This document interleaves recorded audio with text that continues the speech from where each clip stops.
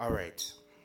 Thank you again for joining me. It's your boy, your homie, Moso, aka Donovan, with another edition of the Glass Element podcast. Today, I have joining with me someone who's very talented, very intricate, interesting, and has so much to share. Please help me join, if you guys are clapping, Ishmil Waterman. Hello, everybody. Yeah, man. Thank you so much for joining me. It's such a pleasure to have this conversation with you, man. I'm happy to be here. Let me put down my phone so I'm engaged. Okay. Yeah, the Glass Element podcast is basically just to help photographers learn more about themselves if they're just beginning, even if they're just kind of advanced, just to highlight certain things that we can do to improve the quality of our work and our life and things like that through art and things that I've encountered. When it comes to looking at people's work, I feel like you have to understand their mindset to really get it. So that's why I really wanted to have this conversation, because it's either I get something from this or someone else gets everything from this. So my first question is, how exactly did you start the photography journey? So the lesser known part of my origin story would be the first time I ever encountered Photoshop. My older brother Jihad, he decided to one day Photoshop my face on top of an orangutan's body on National Geographic. Oh, wow. So my mom got really upset. She was really dramatic. Oh my God, why would you put my baby's face on a monkey? Da, da, da, da. And from there, I kind of picked up Photoshop as a means of revenge. Okay. And it became something I was really interested in. It became something that I did every single day. Moving into high school, I started photoshopping people's report cards. I went to school in Brampton, so it's a lot of South Asian kids. So if they come home with a B, they're getting their ass beat. So everyone was a straight A student if they knew me. Yeah, makes sense. From there, I kind of fell into retouching. I was doing little one-off jobs for the Toronto Star. They used to have a magazine called B Magazine that I did some editing for. A couple of photographers on Model Mayhem, and eventually just kind of kept that traction going. Yeah. By the time I was 17, 18, I had bought my first camera. It was an Olympus something or other. And I bought it because working with so many photographers, I was looking at the images, thinking to myself, I could do this. This isn't hard. Yeah. It is, Yeah. but it isn't. So I bought a camera, started out, really sucked, kept at it, still sucked. Been going at it for a little bit over 10 years now. Okay. I don't suck quite as much, but in comparison to the people that I admire, I suck. Oh, no. So there's always a stage that you're looking to go Yeah. afterwards, the next point. Yeah. I've seen your work as long as I guess been in contact with you, and I've always had a feeling that it took some time to actually think this way about your own work, especially just how you produce things and how you go about getting the final image out to people. I believe that that's what really attracts certain audiences to the way you produce. So when I looked at it, I was in like, okay, yeah, I was in a pretty beginner stage, and I just sort of looked at photographers as that, I guess, bridge between like how people actually create things and what reality is. So if I was looking at someone's work like yours, I always would ponder how someone got to this conclusion. So that's one of the reasons why I think photography is such a demanding, I guess you can say, career, lifestyle, things like that. But yeah, I guess segueing into that, how is it that you've been able to just continuously work on your craft? How is it that you stay consistent? I always have just one goal. I want to be better. I want to be progressive. I want to constantly push my own abilities. And as I grow as a human, I constantly kind of get to this point where I want to fuse all of my interests. I want to bring my interests in music and my interest in movies and visuals and occult sciences and actual sciences and religion and everything. I want to see if there's a way I could start bringing it all under one roof, because I think that's what people would define as high art, when you create something that your audience recognizes on so many levels and so many platforms, and as they grow as an audience, they can revisit the work and see something completely different.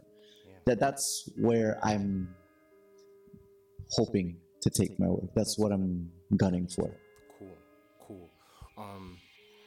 In the last few years that I've been like really involved in photography, I've seen the jump in how interested people are, just run-of-the-mill people are in art, and the the galleries and the places that people find themselves when they just want to think about art in a different way. Toronto, I used to live in Rexdale, and like nobody was into art. Nobody's really like from the hood is down for the art thing. But lately, it's been a lot easier to convey a message to someone in that area, because it's just getting easier to get that picture, that video to them. You know what I mean? So I've seen the big increase in how people interact with art and just social media in general. And yeah, like I guess like it's just an interesting thing when you see people who have never cared about art, then now they care about it. Like, do you feel like you've impacted anybody? I doubt I've had any impact, but I think you could really put all the blame on social media. when you look at platforms like Instagram, all right, good example. I was on the subway the other day, and there was this ad for some art show that's coming up, right? Okay. And the picture was a square format, and it was like a yellowish orange background with some palm leaves silhouetted in front of it. And I was looking at it, and I was with my friend, and I was like, that looks like an Instagram post. And they're like, yeah. And it's for an art show. And he's like, yeah. Do you think Instagram has ruined art? And we both sat there and thought about it for a while. And he was like, yeah. And I was like, I don't know. I feel like it made it more accessible. And art's always been accessible. It's never been inaccessible. But if you're growing up in Rexdale and you aren't being exposed to it, but you have a cell phone, everybody has a cell phone, you have an iPad, you have something that's letting you scroll on an explore page and see some shit that you haven't seen before. It's going to pique your interest. It's going to make you see things that you hadn't seen before. It's going to make you want to expand that horizon. So, do I think I've had an impact on it? Not yet. The series I showed you just a little while ago, I think that's my first step to beginning to put even the slightest bit of a dent in things, and that's kind of the beginning of a very widespread gamut of ideas that I've been developing and figuring out how to produce and the right people to produce them with, and just the means to create something that, in my opinion, is groundbreaking. My goal is to break ground. Yeah, I mean, shift the perspectives. Yeah, you have to you have to always, like you were saying, always want to improve. So the next thing I wanted to ask you is, how do you feel as a photographer of the way things are portrayed now? If you had to say something you would like to see more of, what would the, I guess, what would the actual applications be for? It's a mixed bag for me. Cool. There are elements. Maybe just the thing on the top of your head, like. There are elements I love. Okay. Like I love the spiritual influence that I'm seeing in art these days. When I look at illustrators like Marcus Prime or Alpha Channeling, and they're doing these images that showcase people's third eyes awakening and the rising of the Kundalini, and it's depicting sexuality in a beautiful way rather than a raunchy way, and it's shifting the perspective from this very pornographic, literal culture that we still live in. On the counter side, I wish there were more depictions of today's cultural underdogs in a more beautiful light. Yeah. So when you look at Muslim people, Islam isn't depicted beautifully in our advertising here in Canada or in the US.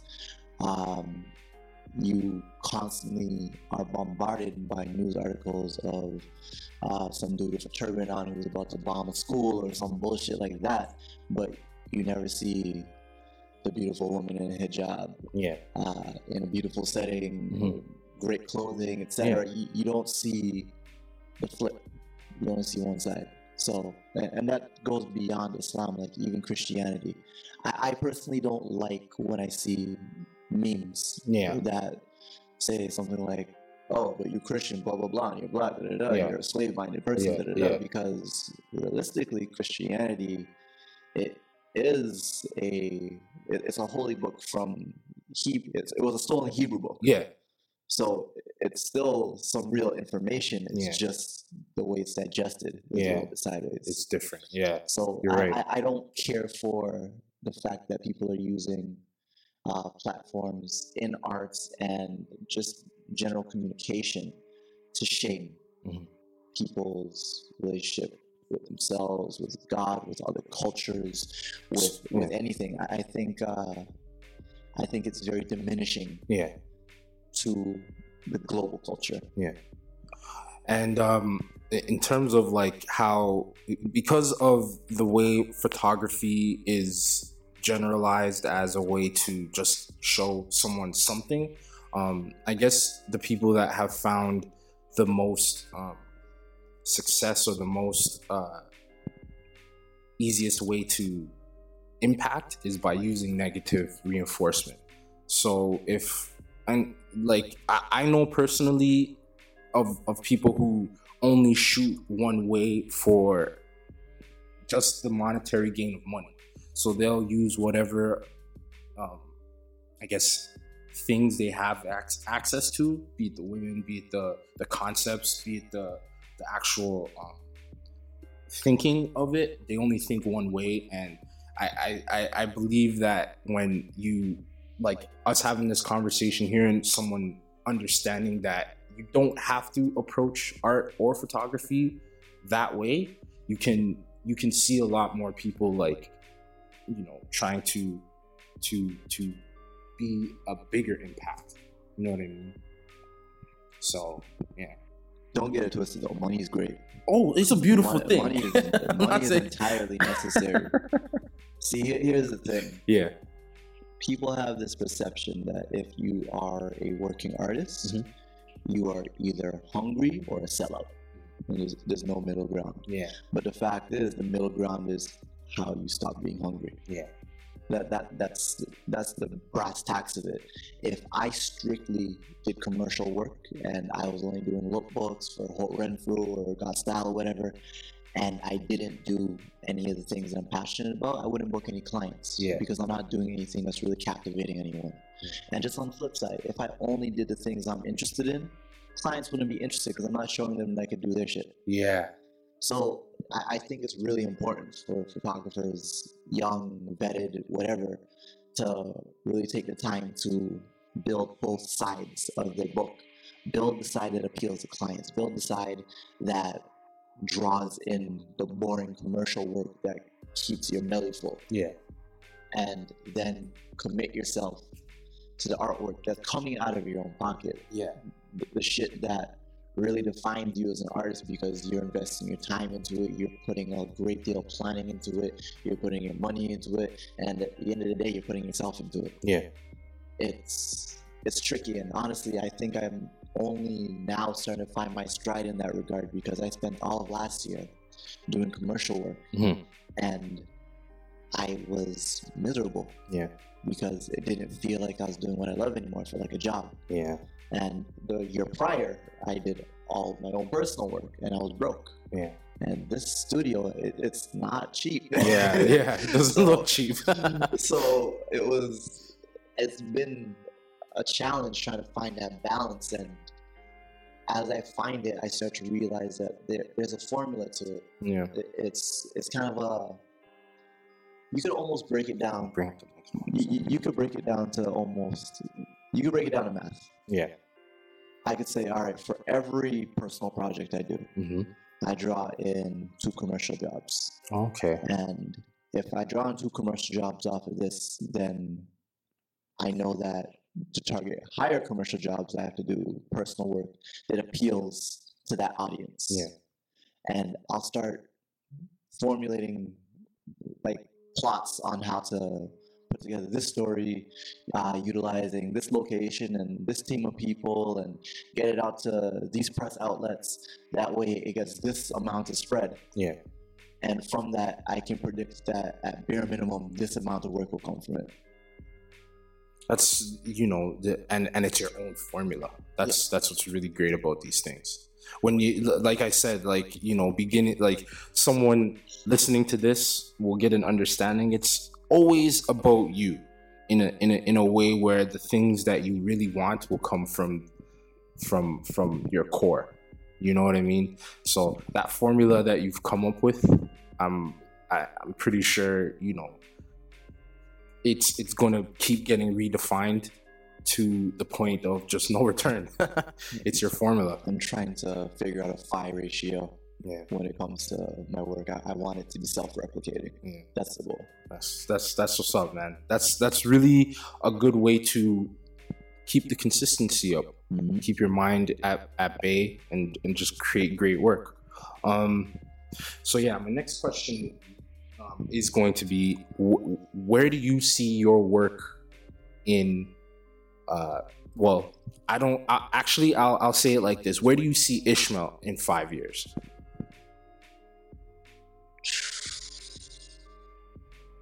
You mean 5 years, eh? Yeah. Okay, I'll say this. I want to travel. I want to travel a lot, and I would like to pursue many of my other interests other than photography. So I know that within the next decade, I'm going to spend maybe 6 months in the jungles of Suriname studying natural medicine. Nice. I know that in the next decade, I want to go and do shoots on random islands like Socorta, which is that island where it has all the alien-looking trees and the strange fruit that no one's ever seen. It looks like something out of Jurassic period. Look it up. I will. I know that within the next decade, I would like to host massive galleries where I do really beautiful images and the prints are the size of the entire wall, and installations that include the viewer. Yeah. I would like that within the next decade. Yeah. All of the ideas I'm always talking about and saying I'm going to do this and I'm going to do that start coming to real fruition. Location-wise, I don't know where I'll be location-wise. I kind of have a naturally nomadic spirit. Sweet. I kind of just pop up and disappear whenever I feel like. So that's a variable for me. I could be somewhere tomorrow. That's true. I have no plan at the moment, though. I hear that. So I guess like just being someone who's been through a lot of art related things. What's a piece of advice or pieces of advice that you would give a young brand new photographer or someone who's like just kind of getting the rank? Like, what's a piece of advice you would you put forth? When you're starting out, you always want to do the cliche shit that everyone's already done. Don't, because you're not defining yourself. Spend time with a notebook and writing whatever wild ass shit comes to your imagination, and then start figuring out how to create that.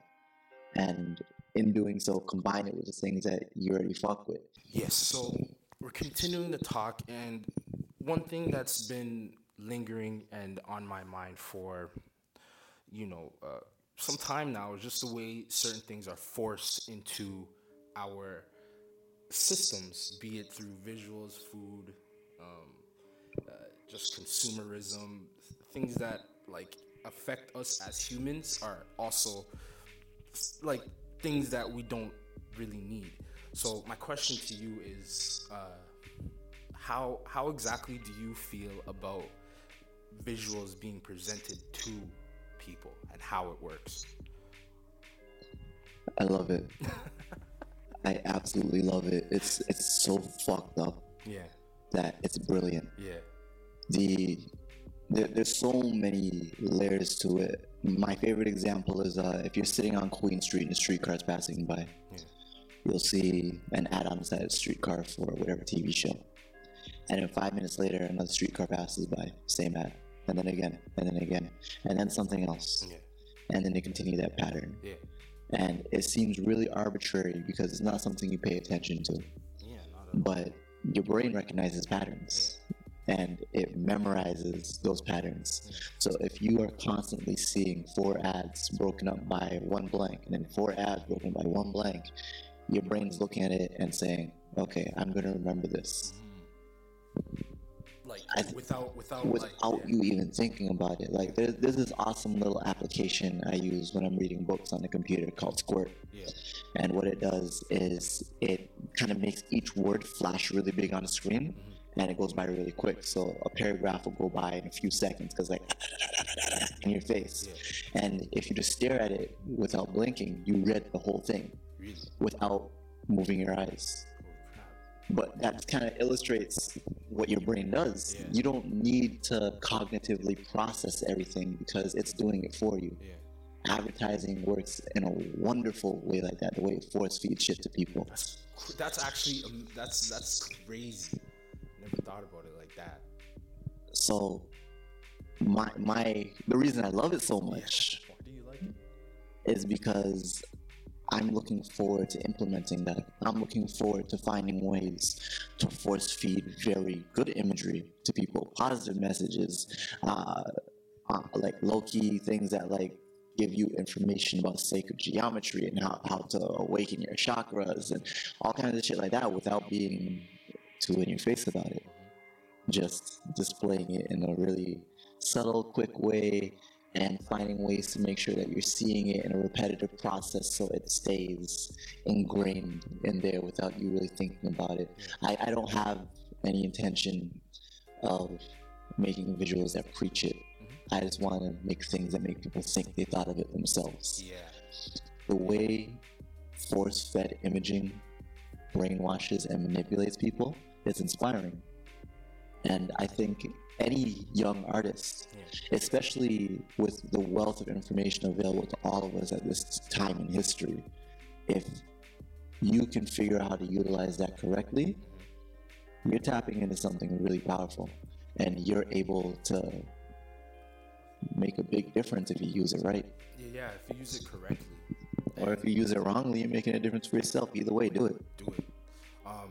I think information is so accessible. Methods are the things that aren't so out there. People don't understand how these things work. They just know that they work. So when I do look at advertisements, I try to just decipher what is it they're really telling me. When I listen to music, what is it this artist is really saying? When I hear a politician, what is between the lines, because it's all advertising. It's all just to get you like interested and to keep you interested. So I was at a bar with a friend the other day, Yeah. and she was asking me to be her creative director because she doesn't really get the whole advertising aspect. So in this conversation, I broke down the way the brain works to her. So there was a coaster, and it was a Heineken coaster, and it wasn't showing the full Heineken logo. It just showed like a crop of it, the red star, and all that. And I told her to look at it and tell me what were the thoughts that came to her mind. And she's like, Heineken, beer, drinking too much, like really Fake stuff. Yeah, like the basics. Yeah.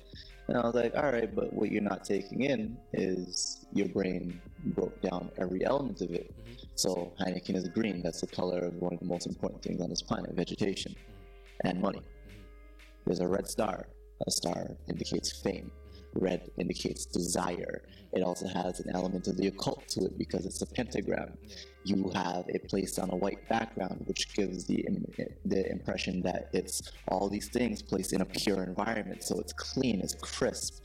And you didn't realize that you thought about all of that, but you did, just by looking at that logo. And when she replayed it back in her head, she like kind of like probably was like, oh. Yeah. But that's the amazing thing about advertising. When you really break down what each of these logos are, like the word logo literally means word. It's an amalgamation of multiple words, so it gives it a huge meaning. So if you take all these symbols with different meanings, you're basically taking hieroglyphs and telling a story that the brain is going to process and you're not going to think about. Manipulation tactics are beautiful, man. It's a scary thought, but the powerful people that have used it wisely, everybody experiences different things, but the people that have used it wisely, I'm sure are still here today thinking about more ways to, I guess, manipulate people positively. Oh, for sure, man. Yo. They're out there. Yo. There's positive people using this tactic. I can't even knock them. Like, if I had the abilities of a supervillain like them, I'd be on that. I would be on that because you can control the masses. You could get them to spend all kinds of stupid money, $1,000 on an iPhone 6. Yeah. When has a phone ever cost $1,000? It doesn't matter when. That's stupid. Seriously, that's fucking retarded.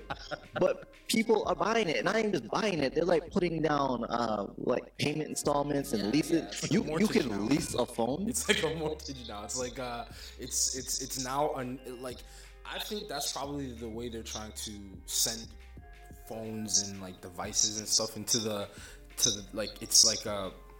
Like, instead of, like, buying, like, how we used to, where we buy a phone and it's ours, they're trying to make it like a home or like a car or like a thing that's separate from just being something you used to call people. They're trying to make it, like, a real expense to even own a phone. Yo, it's a utility. And on the real, that's a utility that records everything you do. Yeah. So, not to sound too conspiracy-based, but if you're giving back your phone after the fact and they say, yeah, we'll wipe it, they plug it into the computer, probably downloads all your shit. It's probably uploading all your shit right now. Well, I trust Google a little bit. You're naive. I don't know about Apple, though. Apple is the one I watch out for. They're all villains. They're all villains, yeah. They all got a lot of money. Yo, but once again, you have to rate the villains because there are no heroes. So if you study what the villains are doing, that's how you figure out how to be a fucking hero. True. There's no real difference between Spider-Man and Venom other than the motive. You know what? That's a really good point. I came up with this project that I'm working on that every time I'm in a shitty mood and like these are really dark visuals, really fucked up, they're very politically charged, and it's where my creative energy kind of goes when I'm not feeling, the good shit. If someone pisses me off, I'm going to put it into the art. If someone makes me happy, I'm going to put it into the art. And the goal is to never let myself fall to a point where I'm not feeling productive, where I'm not creating. Even even like at my most depressed points, if I can figure out a way to harness it and turn it into something visually, that's what I'm going for. Good. And I think that's really important as a creative, to make sure that you don't fall into a rut where you're not creating, because the moment you stop creating, it fucks up everything. Yeah, especially us that's very visual. If we're not engaging in our own work, I feel like we disconnect a little. Yeah, entirely. Yeah, I've gone through a year of just not doing any photography at all, just having odd jobs and stuff like that, and my photography suffered a lot. At least how I viewed creating works, interacting with people, just developing a style. Like a whole year off of photography wasn't good for me at all. Like it wasn't a well thought out plan. I should have just did something every week, once a day or something, like where I'm doing I'm holding my camera at least to capture something. Sometimes you need that hiatus, though. It makes you realize how much you love it, how much you appreciate it, how much you need it. A few years ago, I took a hiatus for like 6 months, and I started working at this stock photography place as a retoucher. And the pay was good. It was like $30 an hour, so who was complaining? But I fucking hated it. It was just white backgrounds, really, like it's stock photography. Everything's whack. Yeah, it's like really, really whack. Like what? 2 soft boxes, and it's not my flavor. So when I was there, I wasn't shooting at all. And then I think towards my last month there, I decided, all right, you know what? I have some capital in the bank. I'm gonna start renting studios and shooting again. And I just found myself skipping out on work and saying, fuck this. And then when they fired me, I was happy. I was really, really happy. And this is when I still lived in Brampton, and I went home to my mom's place, and I was like, yo, I got fired. And she's like, why are you grinning? Yeah. And I was like, this is what I needed. I'm good to go. And I went. Sometimes a break is necessary. I think it's therapeutic. It allows you to really sit back and analyze what you've been doing right, what you've been doing wrong, what you need to adjust. It helps. It's just important not to. It's important to know the difference between taking a break and being lazy. Yeah. Because it's very easy to blur that line. And just have and just have like that continuing slope happen to you. Complacency has no place in this at all. In terms of like photographers that I've interacted with, it's not something you can not take seriously, especially at especially trying to get to a certain level. It isn't picking up your camera and just shooting. It's more thinking about photography as like a whole. Like, what do you really want to do as a photographer? What is the message that you're putting in everything you do? How do you actually feel about this thing? You know what I mean? Yeah. So when I see lazy photographers, or I hear about lazy photographers or photographers that are not productive, it's just that they don't understand yet. No, they don't. It takes some time to understand, because even the landscape in our city is a little bit different. So many photographers I know constantly complain that there's no work in Toronto. And every time they say that, I think, good, more for me. Yeah. Because there's work here. Yeah. There's work everywhere. There's work everywhere. I mean, we're not San Francisco or New York, where you could go on Craigslist and get a position at some big studio really easily, where you actually have benefits. There are no benefits in Toronto for photographers. No. But there's work. Lots of fucking work. And if you know how to hunt for it, if you know what channels to place yourself in so people are seeing you, there's a lot of work. And I think it's like what you were saying about the hustle. Learning how to hustle is a really, really big part in getting those jobs you want, getting on a project that you really want to.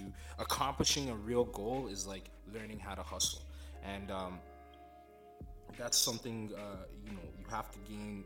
You can gain it through just learning how to do photography, but like being someone who just gets things done Yeah. is will hold way bigger benefits than just having.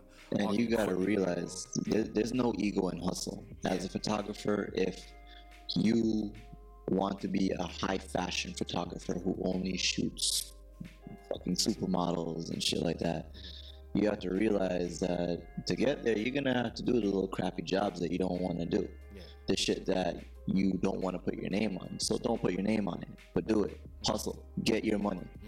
Build it, save it, and put it to use. I find, even with myself sometimes, I will want to turn down work because I think it's beneath where I'm trying to go. But at the end of the day, it's all building towards the same goal. It's all the one thing. I know when to say no. I know when something is not for me.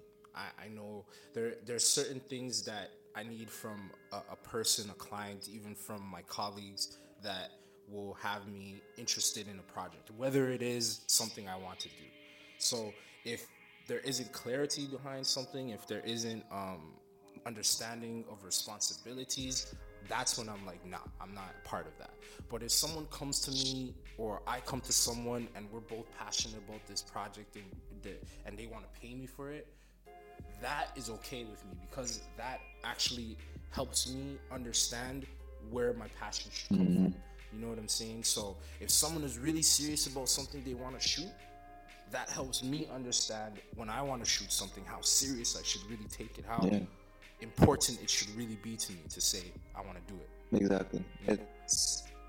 It's a weird profession because as an artist, you can't help but get emotionally attached to shit. Yeah, of course. You just have to figure out that balance because there are projects to get passionate about and there are projects to just work. And not passively work, not juggle it between your own personal projects and the client project, but actually work. Because at the end of the day, a client is a lead. A client is potentially residual income. A client is exactly what you want. So when it comes to complaining about clients or initiating about, oh, they're so cheap, yeah, you took a fucking job, suck it up. Suck it up and do it. It's challenging though. I get it, especially between the first and the 15th. Like you get bitter when the money ain't right. But if you are serious about this, if this is what you want to do, then you have to realize that every piece of bread that you collect, it's all going to the same pie. So don't get egoic about the work that you're getting. If you are doing fashion and someone says they want to book you for a maternity shoot, do the fucking maternity shoot. No one's gonna complain. No one's gonna say, "Oh, you do maternity? I thought you were this and that." Like that's all in your head. Yeah. So as I was saying, like, your ego is the only thing that's preventing you from doing those jobs. Your clientele are going to look at you different if you shot a pregnant woman. Yeah. And with that being said, this podcast has been brought to you by the good folks at Nature Box.